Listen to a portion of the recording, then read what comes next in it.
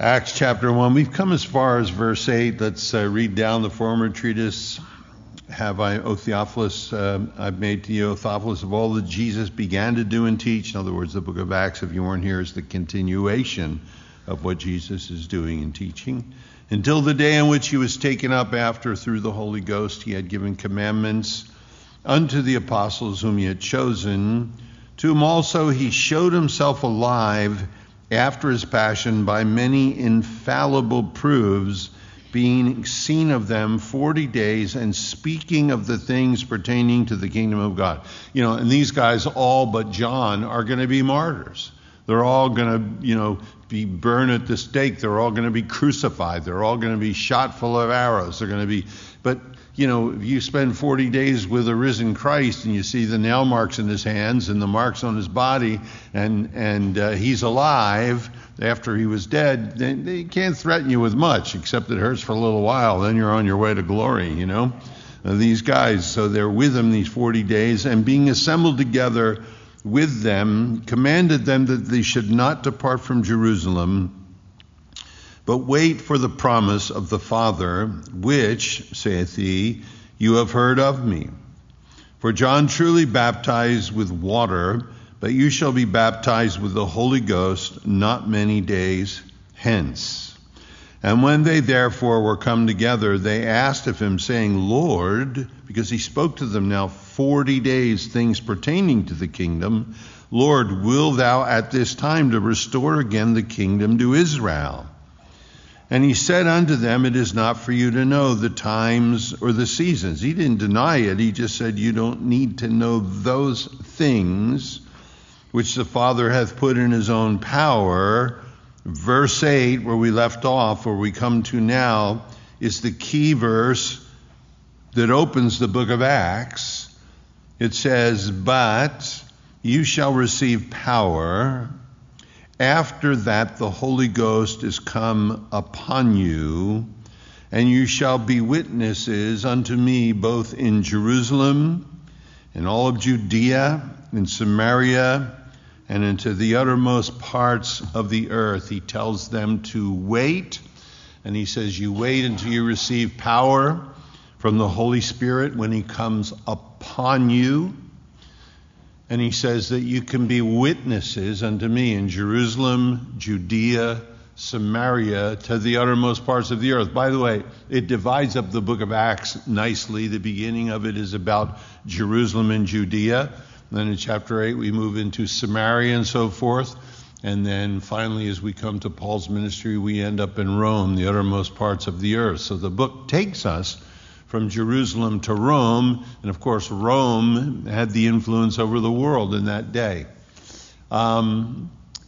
Interesting again, as we looked at this last week, the last red letters you have here, if you've got a red letter Bible, the last ones you have is, but you shall receive power after that the Holy Ghost has come upon you, and you shall be witnesses unto me both in Jerusalem, in all of Judea, Samaria, the uttermost parts of the earth.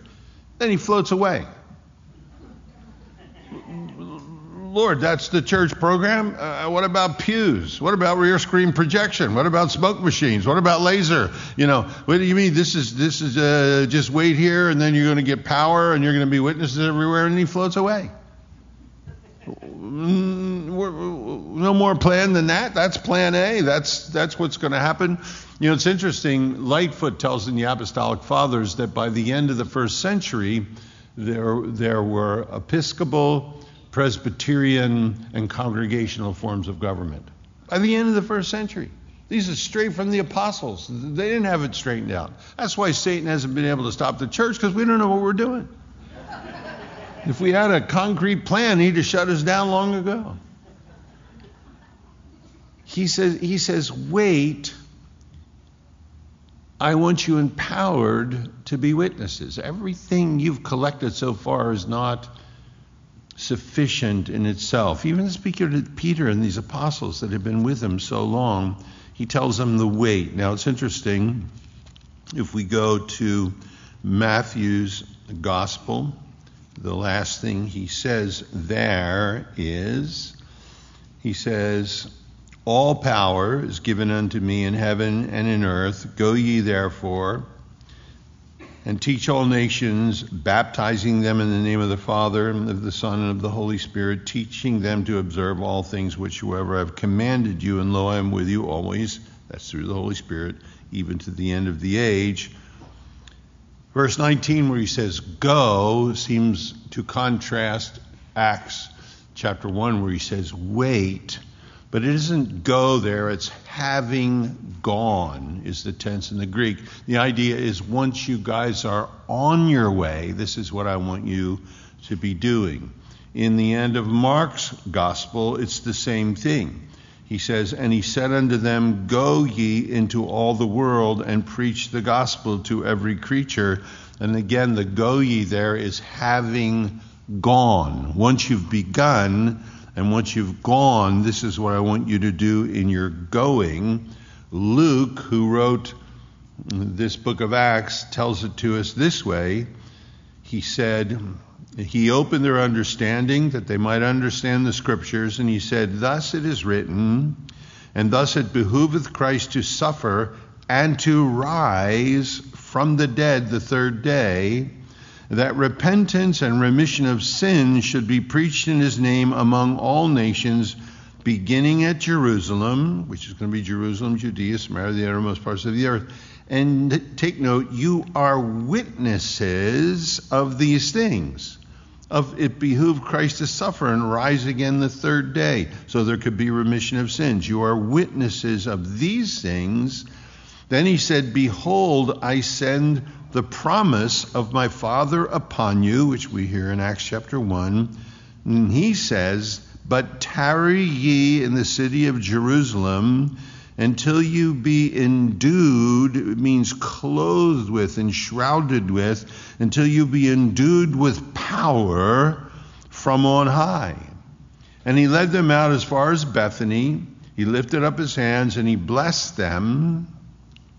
And it came to pass, while he blessed them, he was parted from them and carried up into heaven. So he's blessing them. The guys are looking. Look, this is a physical frame they had walked with and spent time with, that had been beaten and crucified. This physical frame, as he's blessing them, begins to elevate, begins to go up. And it says here that as he blessed them, he was carried up into heaven, not into the sky. Both Acts chapter 1 here says into heaven.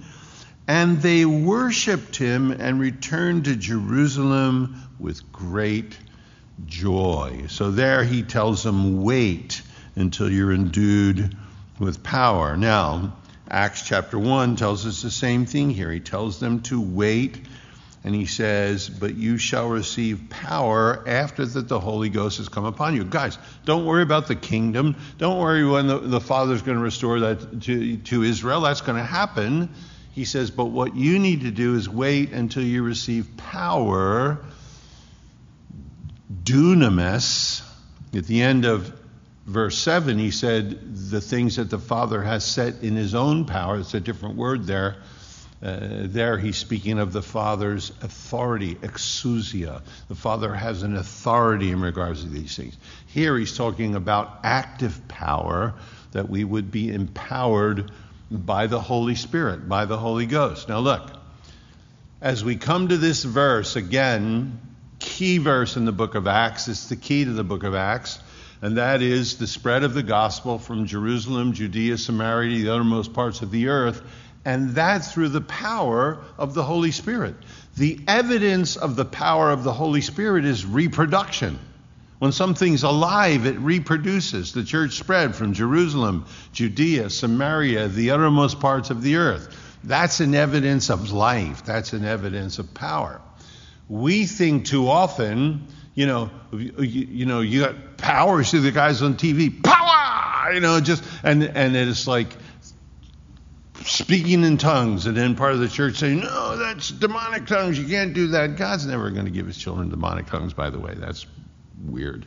But just, you have the abuse of the gifts of the Spirit on one side, And then you have the quenching of the Spirit on the other side. And again, Calvary Chapel stands in an interesting place. We're in between that. The cessationists, think the people who don't believe the Holy Spirit's for today, they think we're charismaniacs. And the charismaniacs think we're Baptist. So we're somewhere in the middle. They think we're grieving the Spirit because you're not allowed to speak in tongues during the service or something. That's not what this is talking about. That is not what this is talking about here. He's talking about having the Holy Ghost. Certainly there are gifts of the Spirit, but having the Holy Ghost to empower us to be witnesses, to not go witnessing, but to be martyrs. And a martyr is somebody who manifests what he is. He's not a martyr when he dies. That just reveals that he's a martyr. These men were martyrs long before they died physically. They had given up their lives for Christ long before they were crucified or put to death. And they were witnesses, martyrs. That's what it says here. A church filled with the Holy Spirit. Look, the church today, sadly, is loaded for bear on the horizontal. I see, because of what I do, young pastors around the country, and what they do now is they go online and they go shopping for church success.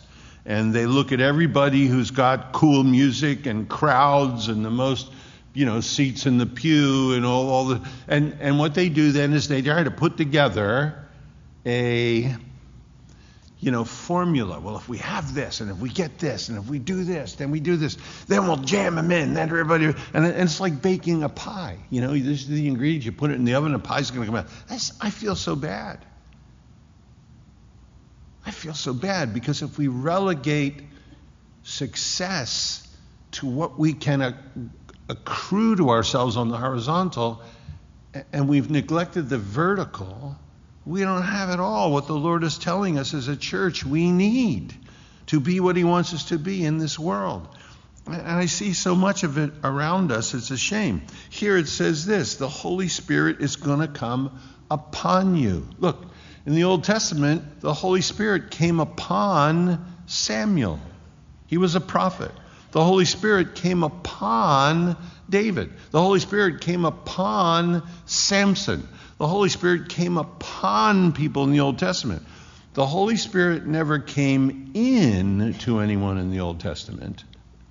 People in the Old Testament were not permanently indwelt with the Spirit. No Old Testament saint ever lifted his head and said, Abba, Father. That never happened in the Old Testament. In the New Testament, we have a process. Jesus says the Holy Spirit will come alongside of us, the para alongside Cletus, the one who comes alongside of us. And in the pre-salvation work, the Holy Spirit comes alongside of us, and he convicts the world of sin and of righteousness and of judgment to come. And the Holy Spirit, by conviction, then brings us to Christ.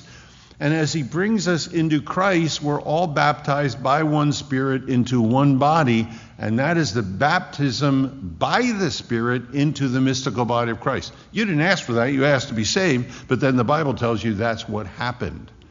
This is talking not about the baptism by the Spirit, but the baptism with the Spirit. Jesus being the baptizer. He shall baptize you with the Holy Ghost and with fire. And it doesn't say here the Spirit comes in or alongside. This is the Spirit coming upon to empower for ministry like he came upon Old Testament saints. This is the Spirit coming upon. Listen, if we follow our word as we go through this, chapter 8, I'll turn there, you don't have to turn. It says this, now, when the apostles were to Jerusalem, they heard that Samaria, Jerusalem, Judea, Samaria, had received the word of God. They sent them Peter and John, who, when they were come down, prayed for them that they might receive the Holy Ghost. Because he said he wasn't yet fallen upon them. They heard they were disciples there. They're believers. So they go down and they lay hands on them and pray for them. And then the Holy Spirit, it says, comes upon them. You have Saul of Tarsus. Jesus appears to him on the road to Emmaus. He says, "Who art thou, Lord?" He says, "I am Jesus whom thou persecutest." And he says, "What do you want me to do, Lord?" Now, I'm going to tell you something. If Jesus appears to you, brighter than noonday sun, he knocks you off your horse, and you say, "Who are you, Lord?" And he says, "I'm Jesus." And you say, "What do you want me to do, Lord?" You're a believer. It says, Paul went then and prayed for 3 days. And then the Lord goes and speaks to a man in Damascus named Ananias. "I want you to go pray for Saul of Tarsus." Ananias says, "Lord, don't you know about this guy's reputation? This guy's, he's done a lot of damage in the church." The Lord says, "No, he is a chosen, not will be, he is a chosen vessel unto me." Ananias then says, "All right," and he goes. It says, "And Ananias went his way. He entered into the house, putting his hands on him. He said, 'Brother Saul, the Lord, even Jesus, that appeared unto thee in the way as thou camest, hath sent me that thou mightest receive thy sight and be filled with the Holy Ghost.'" He's already a believer. But he says, now this is something else, that you might be filled with the Holy Ghost. You have Acts chapter 19 as they come to Ephesus. It came to pass, while Apollos was at Corinth, Paul having passed through the upper coast, he comes unto Ephesus and finding certain disciples. Now, usually in the book of Acts, when you find disciples, you're talking about believers. "And he said unto them, Have ye received the Holy Ghost since," some of your translations say when, "have you received the Holy Ghost since you believed?" People want to camp there and argue. People who say there's only one moving the Holy Spirit in your life, they say, well, he said, "Did you receive the Holy Spirit when you believe?" Because he's trying to figure out whether they're believers or not. The Pentecostal think, well, no, he's saying, "Did you receive the Holy Ghost since you believe?" Which means they're already believers. And it says he found disciples. So that means there's a second blessing. Look, all of that's a mute argument, because if you read down a little further, he says, "Have you received the Holy Spirit since you believed?"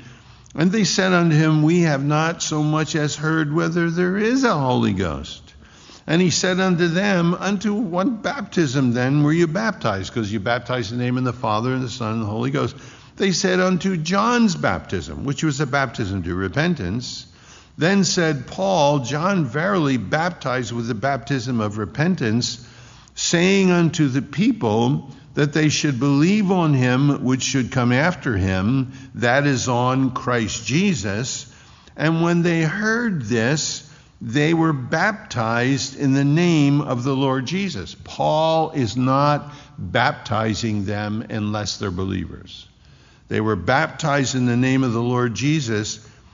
And then it says, "And when Paul had laid his hands upon them," doesn't say whether it's an hour later, a day later, 20 minutes later that day.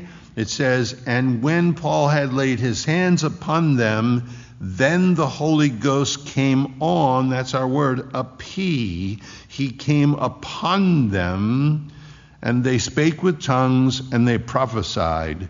And it tells us about the people there. So look, the point is, we go here, we come to this place where the Lord is saying to the apostles who were already believers, John chapter 20, verse 22, they had already received the Holy Ghost. He's saying, you're not done. There's a need of power upon your lives to perform the ministry I'm setting before you. The Holy Spirit doesn't just come so you can speak in tongues. Chuck used to say, the steam's in the engine, not just to blow the whistle, but to move the train. Those are led of the Spirit are the children of God. So here he says, I want you to wait till the Holy Spirit has come upon you, that you can be witnesses to me both in Jerusalem, Judea, Samaria, to the uttermost parts of the earth. Now look, Our context is the gospel spreading. If we follow our word, martus there, to be witnesses. If any of you want to know what it means to be a spirit-filled witness, okay? Some of you are already saying, I knew that. I knew this was going to happen. He does Holy Ghost, second blessing. So just please stop.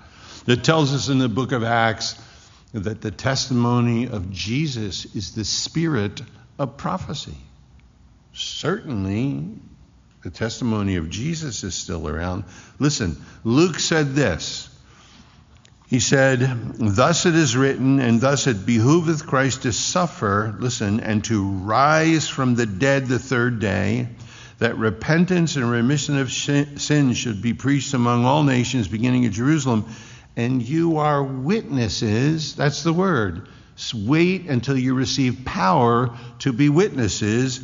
It says here that Jesus would rise from the dead, and you are witnesses of these things, witnesses of the resurrection of Christ.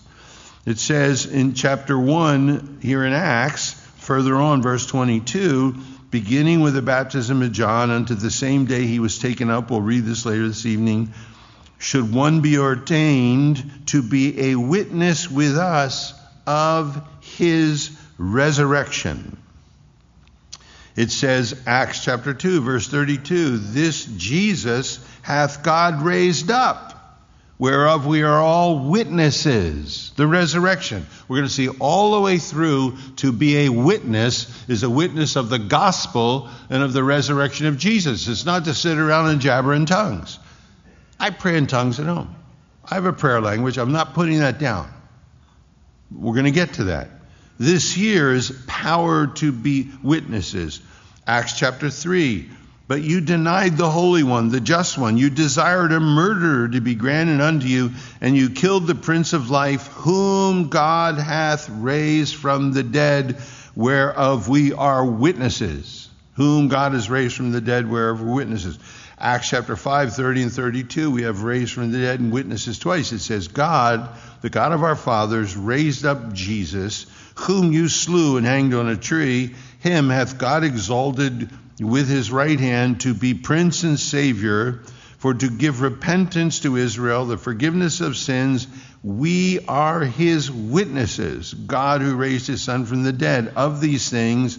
And so is also the Holy Ghost, whom God hath given to those who obey him. Acts chapter 10, verse 39, we are witnesses of all things which he did, both in the land of the Jews and Jerusalem, whom they slew and hanged on a tree. Him God raised up. That's what they're witnesses of. The third day. And showed him openly, not to all the people, but unto witnesses chosen before of God, with whom he did eat and drink after he rose. He demonstrated his resurrection from the dead. Acts chapter 13 says, and when they fulfilled all that was written of him, they took him down from the tree and laid him in a sepulchre. But God raised him from the dead, and he was seen of many of them which came up with him from Galilee to Jerusalem, who are his witnesses, the one who was raised from the dead. Again, Paul's testimony, Acts 22, says, for thou shalt be, Ananias said, his witness unto all people. Paul says, he appeared unto me and said, I am Jesus, whom thou persecutest, but rise and stand upon thy feet, for I have appeared unto thee for this purpose, to make thee a witness of the things which thou hast seen, the risen Christ, and for which I did appear unto thee. Peter, in his first epistle, says, the elders which are among you I exhort, who am also an elder, and a witness of the sufferings of Christ, and a partaker of glory, also his resurrection. So that's our word martus, okay? Filled with the Holy Spirit, empowered with the Holy Spirit throughout. For what? To be witnesses to our generation of a risen Christ. To share the gospel with the lost city, nation, and world that we live in. That's why we need power. That's why I need power.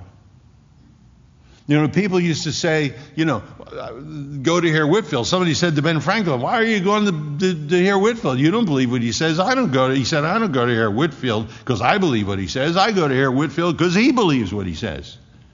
I remember years ago I talked to Nicky Cruz, from The Sword and the Switchblade, and he said, we had heard people preach the gospel. And he said, when we heard Wilkerson, it was different because he believed what he said. He said, we didn't believe it, but he believed it. And it changed our lives. Listen, marturion is another witness, a version of the word witness. And with great power gave the apostles witness of the resurrection of the Lord Jesus, and great grace was upon them all. This is what they gave testimony of. This is interesting now. Marturio, a version of the same word. Please pay attention. You too. Marturio, Acts chapter 6, verse 3 says, wherefore, brethren, look ye out among you for 7 men of honest report.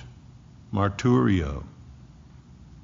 That are martyrs, that are witnesses, full of the Holy Ghost and wisdom, whom you may appoint over this business. There in Acts, as they were picking Stephen and the guys to help with ministry, it says they had to be of good report. They had to be witnesses, marturio. It says in Acts chapter 10, and they said, Cornelius, a certain man, he's a Gentile centurion, one that feareth God and of good report, he's a witness of something. He's of good report. Among all the nation of the Jews, was warned from God by a holy angel to send for thee into his house. They're coming to Peter to tell him to come to the house of Cornelius because he's of good report, marturio. Acts chapter 16 says, then came he to Derbe and Lystra, and behold, a certain disciple there named Timotheus, the son of a certain woman, which was a Jewish, but his father was a Greek, which was well reported of, marturion. He was a witness. He had a good reputation. Tells us this in Acts 22, verse 12, one named Ananias, Paul's giving his testimony, a devout man according to the law, having a good report, marturio, he's a witness of all the Jews. He dwelt there. He had a good reputation. 1 Timothy chapter 3, marturia, moreover, speaking of the requirements for an elder, 1 Timothy 3:7, moreover, he must have a good report, must be a witness of them which are without, lest he fall in reproach in the snare of the devil. That somebody who's going to be an elder of the church should have a good report amongst unbelievers.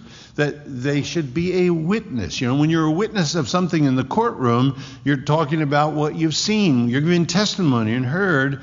It says that the Holy Ghost should be on us and on the picture here, so that we can be those who bear witness to the resurrection of Jesus Christ, to the gospel. Then it takes that word and applies it to character. Those of good report, those of superior character, those who can't be accused, those who have a reputation. They're a witness in regards to what they believe to those around them. Now, I say this because I want you to understand this. The Corinthian church, where we hear all about tongues and we hear about the gifts of the Spirit, the reason we hear about them at Corinth is because they were abusing them. This is a church who's getting drunk at the communion table. They're suing one another. They're famous for fornication. They're divided. I'm of Paul, I'm of Apollos. They are bad witnesses. And they're all jabbering in tongues. Do you understand what I'm saying here? They were bad witnesses, but they were all yapping in tongues. See, people will tell us today, you ain't filled with the Spirit if you ain't talking in tongues. No. The power of the Holy Spirit is so that we can be witnesses. Look, tonight, what do we need? I need a fresh filling of the Holy Spirit. A Spirit-filled Christian is not a title, it's a condition. We have in Acts chapter 2, it says there in verse 4, and they were all filled with the Holy Ghost on Pentecost and began to speak with other tongues, it says there. Then it tells us this in chapter 4, verse 8, about Peter standing up before the leadership who he was afraid of before. Then Peter, filled with the Holy Ghost. Now, the class condition there, the verb is, he is filled afresh at that instant. Wait a minute, I thought Peter was a Spirit-filled Christian. Yeah, he was filled on Pentecost. He's filled again here when he's ready to give testimony of Jesus and the resurrection. It tells us then in chapter 4 further that they wanted to give testimony of Jesus after they were beaten and threatened. And when they had prayed, the place was shaken where they were assembled together, and they were all filled. These are all people that were filled before. Filled freshly, a fresh filling of the Holy Spirit. The idea is refills, free refills. All of us love free refills. So, yes, I'm a Spirit-filled Christian. I was born again in 1972. A number of days after that experience, a bunch of charismatic Catholics in New Jersey got around me and my friend. They were all praying in tongues. They laid hands on us, and I was filled with the Holy Spirit. I was already born of the Holy Spirit, but at that point, I was filled with the Holy Spirit. Paul, they're given testimony, also Saul, also called Paul, it says, was filled with the Holy Ghost. He set his eyes on this person he's going to deal with, and it means he's freshly filled there. That's Paul, a fresh filling of the Holy Spirit. It tells us this in Ephesians, and you don't have to turn there. Ephesians chapter 5 says this. Excuse me.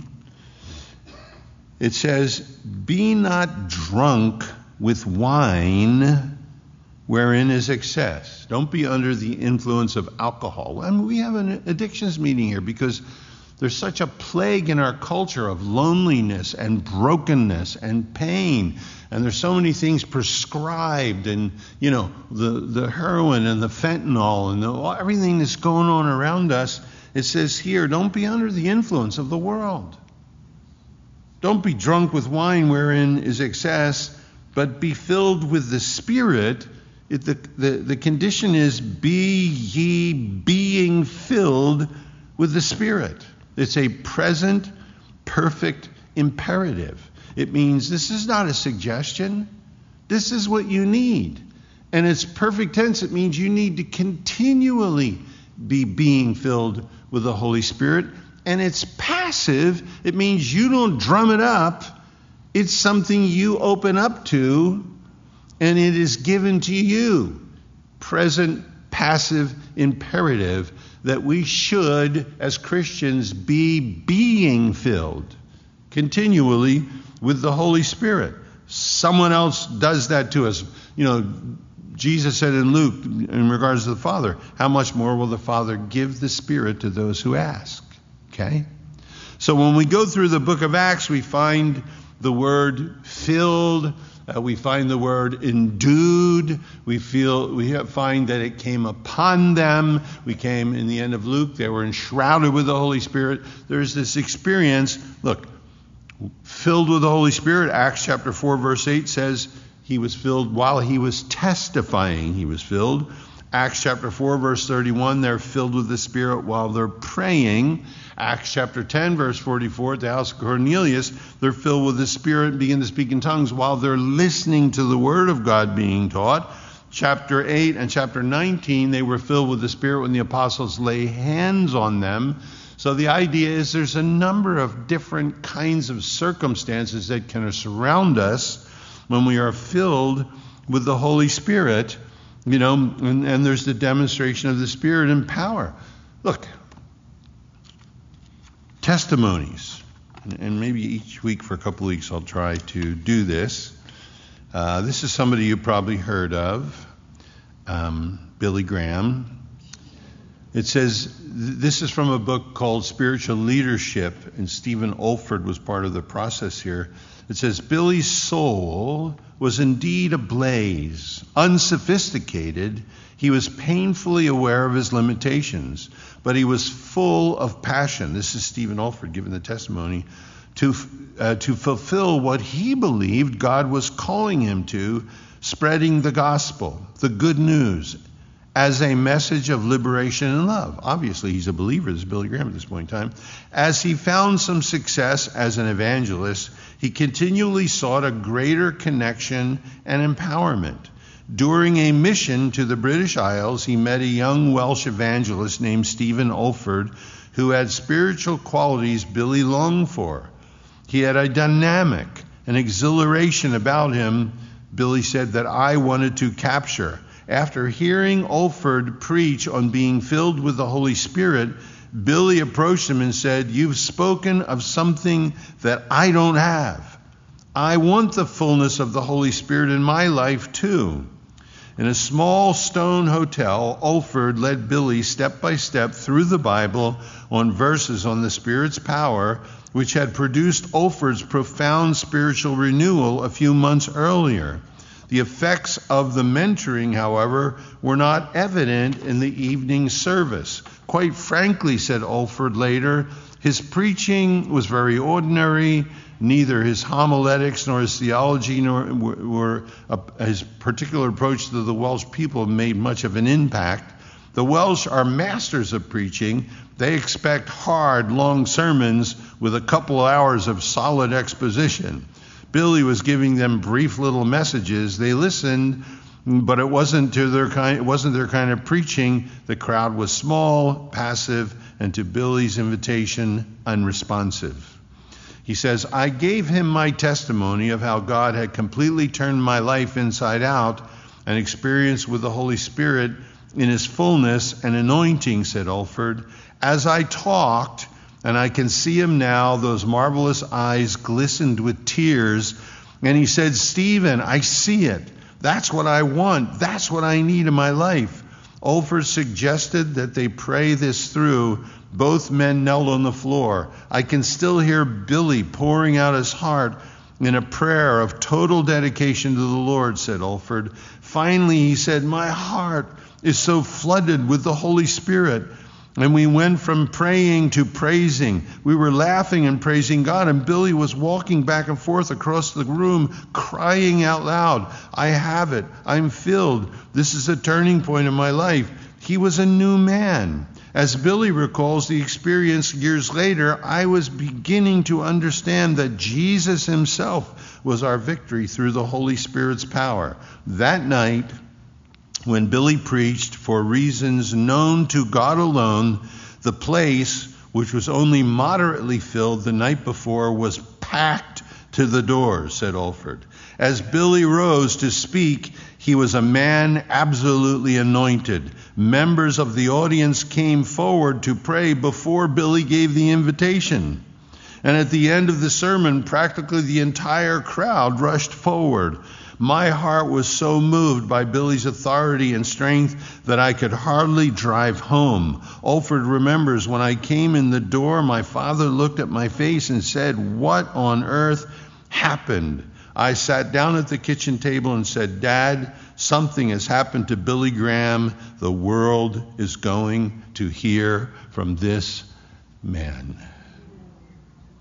Power to be witnesses of the death and of the resurrection of Jesus Christ. So look, I'm saying that because we go into this section of Scripture, and there's all kinds of division in the church over the Holy Spirit. And the Holy Spirit brings unity. The Holy Spirit, none of us should be divided over whether we think it's important to share the gospel of Jesus Christ, his death and resurrection, with authority, with effect on people's lives, correct? So that's why Satan doesn't want anybody here tonight to think, I need a greater filling of the Spirit. No, I don't. You get everything you need the moment you're saved. He wants you to camp right there. You got it all, and there ain't no more. But that's not true. There were continual fillings in the book of Acts, even in the Scofield Bible, the original one before they did the new Scofield. He said, one baptism, many fillings. And Jesus said, when the Holy Spirit comes, he won't speak of himself, but he's going to take the things that belong to me and reveal them to you. If you go to a Holy Ghost meeting, the Holy Ghost ain't there. If you go to a Jesus meeting, that's where you'll find the Holy Ghost, right? Because he takes the things of Christ and he gives them to us. So tonight, we don't want any argument about, what happens and, no, they're charismaniacs. And no, when you get saved, you're baptized, one Lord, one baptism, you're baptized into the body of Christ by the Holy Spirit. That's true. Billy Graham experienced that. Moody experienced that. Oswald Chambers experienced that. Wesley experienced that. And all of them at a later point in their life had a deeper experience with the Holy Spirit that set their ministries on fire. We're going to see here there's 120 people in the upper room. And within 60 years, this gospel has gone to Rome and touched the whole world. Within 30 years of Pentecost, there's over 100,000 believers in Jerusalem amongst the Jews who were antagonistic. So I look at the world tonight and I think, Lord, we're kind of seeing people saved here and there. That's so encouraging. And I think, Lord, are these the last gleanings of the corners of the field before you come? Yahoo! Then get the last one in and get us out here. Or, Lord, is this a leak in the dike, in the dam, before it breaks and we see a great flood of your Holy Spirit again, a great ingathering? That would be wonderful too, but it ain't going to happen in the strength of the flesh. We've seen some great men go before us, Chuck and Smith and Billy Graham and Warren Wiersbe and, J.I. Packer. We see some of these great men of God, and they're kind of passing the baton to our generation. If we take that baton in the strength of the flesh, God forbid. We need a fresh filling of the Holy Spirit in Calvary Chapel of Philadelphia, and it's probably because your pastor needs a fresh filling with the Holy Spirit in his life. So if you don't want it, pray for me, because I want it. You don't think you need it, pray for me, because I do think I need it. Okay? Yes. Because I want to give testimony to the Lord Jesus Christ, his death and his resurrection in this lost world with whatever time I have left in a way that I've not done before, with more authority and more clarity and more love and more grace. That's the missionary program in the Bible. He doesn't say, do we go build hospitals? Do we go build schools? Do we go build orphanages? He says, wait, that's it. Yeah, wait, when the Holy Spirit comes, you'll have power, and then you'll be my witnesses.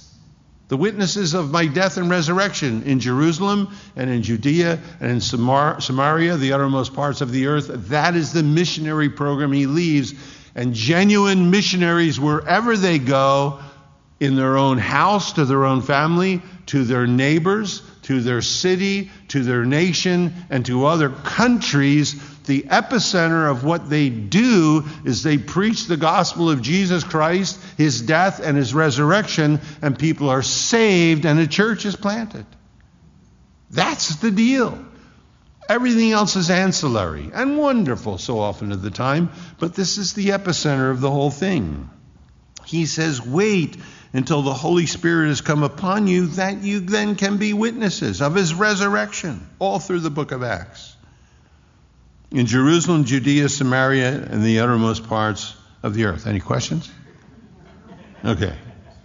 And when he had spoken these things, while they beheld, they must be amazed as they're standing there listening, he was taken up, and the word means gradually at first, and a cloud received him out of their sight. And while they looked steadfastly, it speaks of some strain. So you just imagine this. They're there with him. He speaks to him. Last thing he says, wait till you get power from the Holy Ghost so you can be my witnesses. Jerusalem, Judea, Samaria, the uttermost parts of the earth. Bye. And he just starts to float up. And it says they're looking steadfastly. Oh, there he is, there he is. You see him? No, there he is, there he is. They're staring as he's ascending. The physical one who they embraced and ate with. He's floating away. He's ascending. They see the ascension.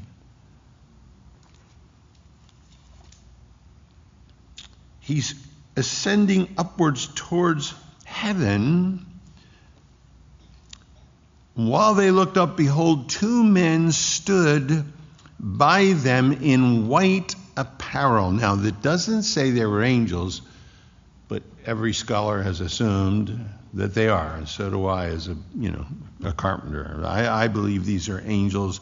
There were two of them at the tomb in white apparel, which also said, ye men of Galilee. Isn't it interesting that heaven notices that? The only one from Judea was Judas Iscariot. Judas-ish, man of Kirioth in Judea. The other 11 were all from Galilee. The angel says, ye men of Galilee, why stand you around gazing up into heaven? What are you guys doing? There's a program. He just told you. Get into Jerusalem and wait for power. This same Jesus, I love that. I've got that highlighted in my Bible.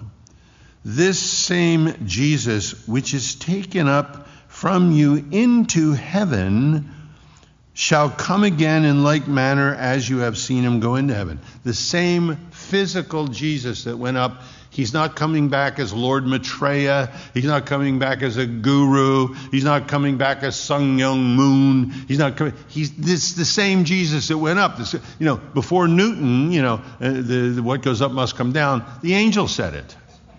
This same Jesus that went up, he's coming. That's the Jesus we're looking for. The one that we read about on the hills of Galilee, the ones that we see walking through the streets of Jerusalem, the one that these men knew we are going to see, we are going to embrace. The same Jesus that went up is the Jesus that's coming down. The same Jesus we believed in and we've clung to, that we've fled to when our hearts are broken, when we're struggling, whose presence we've found through the Holy Spirit. That Jesus, that same Jesus is coming back. And I'm telling you something, he is coming soon. He's coming soon. Because he said, when the Son of Man comes, going to be like a thief in the night. Going to be in an hour you don't think he's coming. And I'm looking at what's going on in the world. Come on, Lord. How much longer are you going to wait? It ain't going to be a surprise to anybody. There's a preemptiveness to it, and I'm longing for him to come. Now look, understand in this scene, as he ascends, the greatest part of the scene is unwritten and unseen here. Because he crosses this cloud of glory, no doubt the Shekinah, he steps into the presence of the Father. All of heaven erupts. You just can't imagine what happens on that side when he steps in, because he's bringing back to God Almighty DNA and chromosomes that have been passed down since Adam. God created Adam in his image and likeness. Adam was an image bearer. Adam sinned. God put him out of the garden. Cherubim guarded the way to the tree of life, and fellowship was broken down between Almighty God and his image bearers that he created for fellowship. That had been shut down, but now through the blood of Christ, the resurrection of Christ, and the ascension of Christ, Jesus brings back to God Almighty a human frame, conceived in a womb.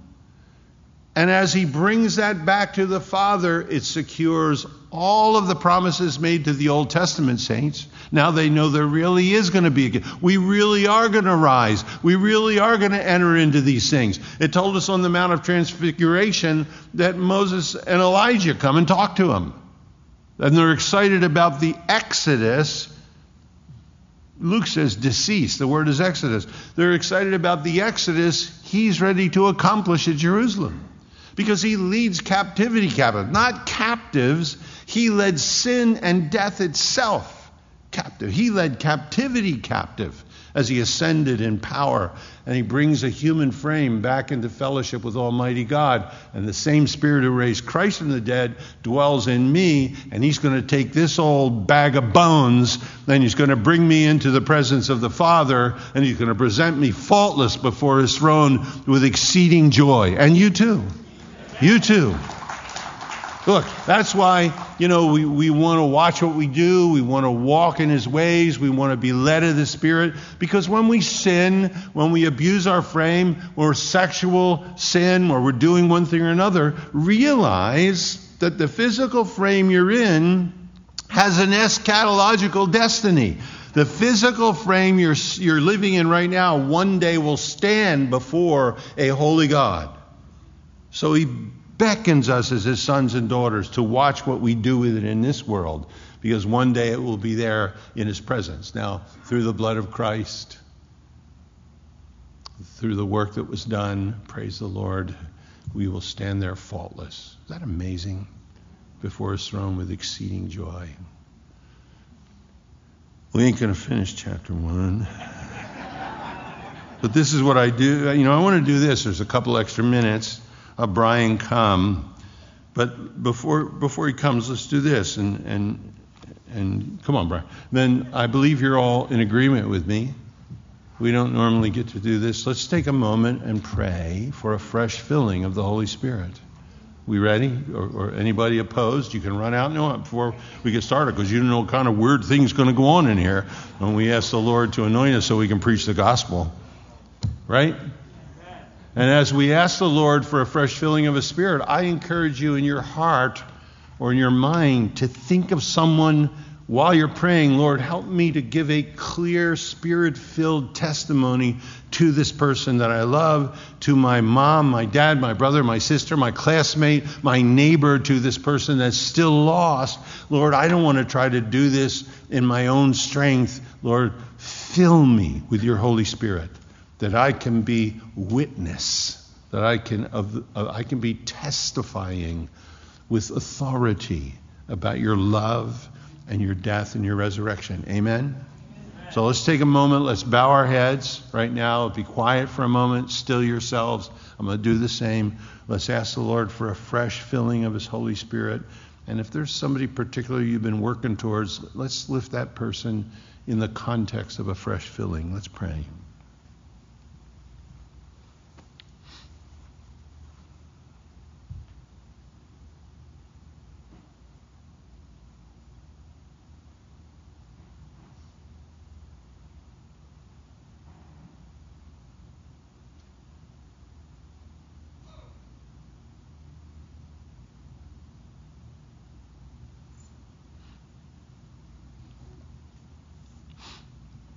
Father, I know you're listening, and I know it must please you to have the hearts of your sons and daughters bowed before you because they believe your word. Father, to be admitting in and of ourselves we can do nothing with the people that we love, the people we want to see saved, the communities and the city that we live in. And Lord, whoever may be listening to this, wherever they're listening to it, Lord, they're admitting the same thing. That are in their own strength, they can do nothing. So Lord, grant to us here in Philadelphia, across this country, around the world, grant a fresh outpouring of your Holy Spirit in these days. Grant it to me as an individual Christian man, and to the Christian men and women in this room. Lord, fill us afresh, Lord Jesus, with your Holy Spirit. You fell on those that are gathered on Pentecost. There's more than 120 here, Lord. They changed the Roman world. There's hundreds here, Lord. Fill us with your Spirit afresh. Empower us. Give us great clarity when it comes to our Savior and our Lord and his resurrection, Father. We believe that can only please you. We believe that we're making our request according to your will, Father. And Lord, as we lift our hearts and our voices now, we pray that it continues to be a blessing to you. Father, we love you. You so loved us. You gave your only begotten Son. We commit ourselves afresh, Lord. Lord, those of us that have been bound with one sin or another, one difficulty or another, Lord, in confession, Father, we want to be set free of those things. We don't want to be filled with anger or lust or hatred or attitude. We want to be filled with your Spirit, Lord. We want to be filled with something this world knows nothing of and has no resource of. We want to be filled, Lord, with your person that would stop people, would stagger them and stop them in their tracks. And they would know that we believe what we say we believe, Lord. And that would be contagious. Father, we ask. And we ask in Jesus' name, Father. We ask for his glory, Lord. And in his name we pray, amen.